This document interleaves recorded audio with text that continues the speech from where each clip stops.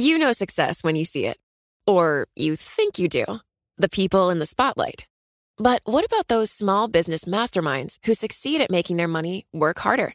They do that by having a business bank account with QuickBooks Money, which now earns 5% annual percentage yield. Making your money work as hard as you do? That's how you business differently. Learn more about QuickBooks Money at quickbooks.com/5APY. Banking services provided by Green Dot Bank. Member FDIC. Only funds and envelopes earn APY. APY can change at any time.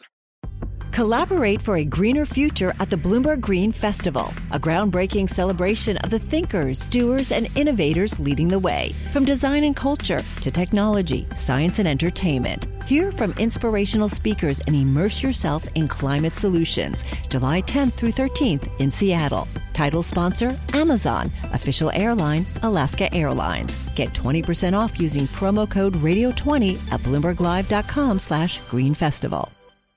Now, you may remember this story from last month. The Swiss watchmaker Omega alleged that 3 former employees were involved in a criminal plot that resulted in the sale of a fake Speedmaster at auction for more than $3 million. Well, it comes as a leading watch industry CEO has today sounded a warning over the rise of quality fake watches, what I see called as Frankenstein watches, pretty much everywhere. The CEO of Watchfinder & Co., Ian van der Waal, calls on buyers and sellers to be vigilant, with even experts now struggling to tell the difference between genuine and counterfeit. And joining us now is Ian van der Waal, who's in the London radio studio with us this morning. Great to have you on the programme. So you specialise in second-hand watches. How big of an issue is this now for you? First of all, good morning and thank you for having me. It's always been a problem. I think what we're seeing, we have consumers who want to be associated with luxury brands, and sometimes it's a matter of accessibility, the price point and beyond. But what we're seeing in the last years is that the level of sophistication of these fake watches is increasing significantly. So in the olden days, and the authentication of watches, it's kind of art and science. So there is a checklist that we have, but our watchmakers, when they feel a watch, they have a first impression if it's real or not. In the olden days, you would say that roughly 20% of watches required really further inspection to understand if it was a real or a fake watch. Today, it's more 80-20, so it's the other way around, where we really need to do very thorough testing and inspection to understand if it's a genuine watch or not. Where are these being produced on the continent? Are they produced elsewhere? Presumably, this is a function of those kind of record high prices that we saw for luxury handpieces, timepieces during the pandemic, and the stimulus checks that people were putting into play to snap up these watches. That must be a factor. And then again, where are they being made, and to what extent is the industry coming together to kind of fight this? So it's really a global problem, because in order to create watches of that quality, you need access to specific tools, and you need real technicians. You need watchmakers to be able to put those together. So it's not necessarily one specific region where it comes from. As an industry, what we're seeing is that, so for us, all of the watches that we sell, we own. And before we buy them, all of the watches go through a 60-step process. So it's an inspection of the watch cosmetically, but it's also checking if the watch is not registered on any lost and stolen databases. And then it's authentication steps to match the serial number with the documentation.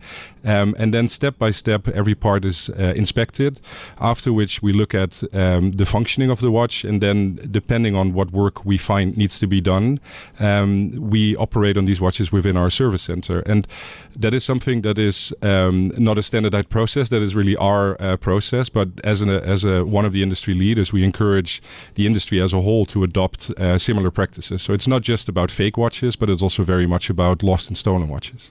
Okay, that's interesting. What are the brands that are most faked?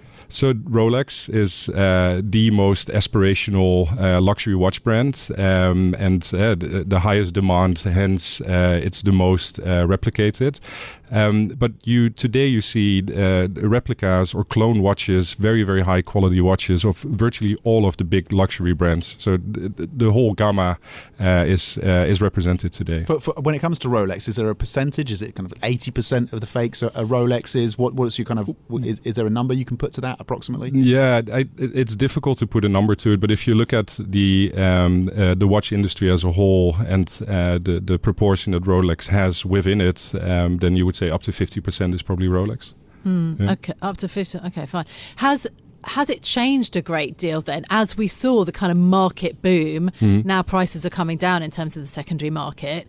Has the level of kind of fake watches that you're finding, has that changed in the last 5 years compared to 5 years ago, 2 years ago? Yeah, so it's always been somewhat up and down, and the percentage of fake watches that we get in is anywhere between 10 and 8% on a yearly basis. As I said, I think the main difference that we're seeing is that the level of sophistication of these watches is changing, but also that certain parts of the watch can be genuine, but then there's fake parts being used in the watch.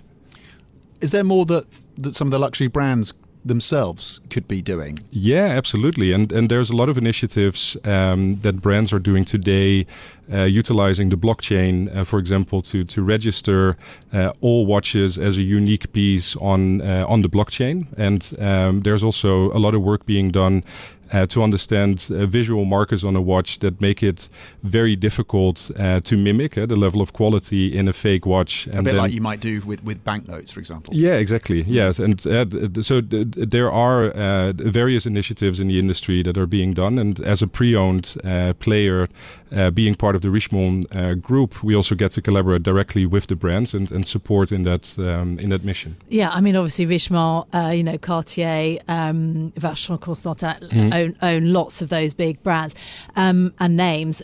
What do you do then if a customer sends in a fake watch, or what do you do if somebody complains? I think the watch I bought is fake. I don't know. What's the process? That's complicated because in many cases we don't assume that there's any wrongdoing from the customer who wants to sell us the watch. So very often it's met with surprise. Depending on the jurisdiction, there's various things that we have to do. So in certain cases, we're not allowed to send the watch back. We need to hold on to it. In other cases, we can return the watch. But return the watch to whom? To the customer. Yeah. Yeah, and the cases where it's us selling a watch that is then fake, that's our reputation that's on the line, and luckily those cases are virtually non-existing in the 20 years that we've been around. But typically those are quite tough conversations to have with our clients. Yes. Yeah, I bet that's probably a diplomatic way of saying, or underplaying how challenging that must be, that conversation. Talk to us about, before we let you go, about prices of second-hand watches. They've come off quite a lot, particularly at the high end. Do you expect that to continue? Are we nearing a bottom? What are you seeing in terms of prices? Yeah, I think first and foremost, what we've seen, this whole speculative wave in the last 2 or 3 years, that is not necessarily what is at the heart of pre-owned watches. So pre-owned watches is very much either a gateway into luxury watches at a more friendly price point, or it gives you access to watches that have been discontinued or watches that have a different story to it.